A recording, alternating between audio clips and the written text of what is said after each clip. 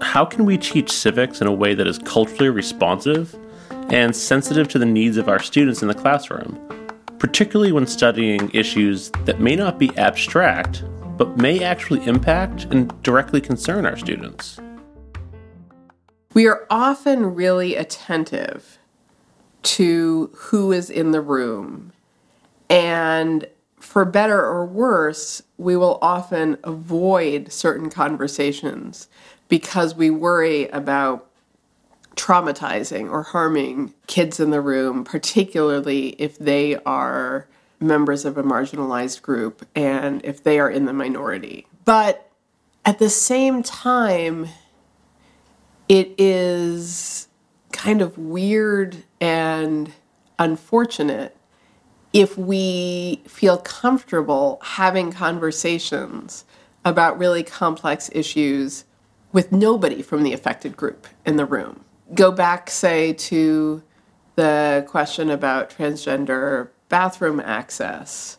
It is understandable and right that teachers are concerned about the impact of such a discussion or debate on their transgender or gender questioning or genderqueer students. But it might be equally problematic in a different way for students in a school to have a debate about bathroom access in the absence of anybody who identifies as transgender or non-binary or whatever, right? Because there's likely going to be a greater lack of understanding or empathy, and it can all feel very distant and intellectualized and so forth. So it means that we actually have to face this question of who is in the classroom or in the community and how we should talk about issues that are of impact on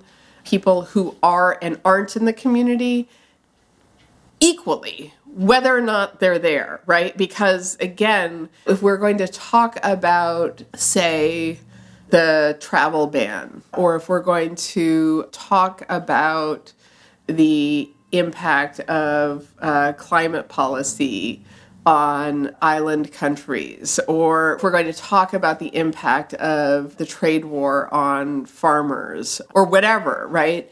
It is equally problematic if we have a small group of kids representing the potentially most affected group in the classroom, and if we have no such kids. And of course, there's often invisibility, whether intentional, because kids are just going to hide from us and from each other features of their identity that they fear are going to lead to them being ostracized or mocked or misunderstood, and or, for a whole variety of other reasons, right, that these things may be invisible. So we can't assume that we know, actually, who we have in the classroom or in the community with us. So that's a really long preamble. Then to this question of, okay, so then how do we do this well and do this right, given that any controversial issue that we are discussing is going to have disproportionate impact on people. That is not a reason to avoid the issue. What I will say over and over again is that these are live issues in our rather fragile democracy and hence are unavoidable. At the very least, when kids graduate from high school or leave high school and they turn 18 and so forth, they will have the rights and the responsibilities to vote on these issues, to be implicated in these issues in various ways. And so we don't save anybody by failing to address them earlier. It's also the case, second, that those who are most affected by these controversial issues and policy choices tend to know that already. It's not as if we're silent about it in the classroom, then they are free of the worry, of the awareness. They're often living with that regardless. We have kids who are terrified each day when they leave for school that when they get home, their parent may not be there. Their parent may have been picked up and deported. And they are living with that whether or not we discuss our current immigration policies and deportation policies. So that's a second feature, is that we often like to think that we are protecting kids by failing to address issues when really we're merely being complicit and being silent about it. We do need to be conscious and conscientious to the extent that we can be of who is in our classroom or who might be in our classroom, and do preparatory work with kids about this. One thing is to really impress on kids that these are serious and important issues that do have real, often life-altering effects.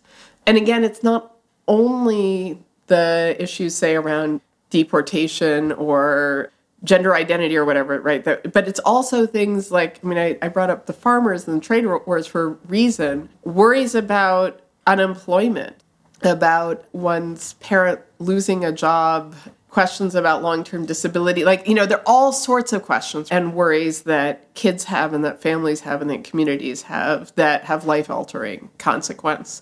And so being clear with kids that these are really important issues to discuss and debate, but that we always need to be mindful that they have emotional weight, historical weight, cultural weight, and real consequences for real people, whether or not those people are in our classroom.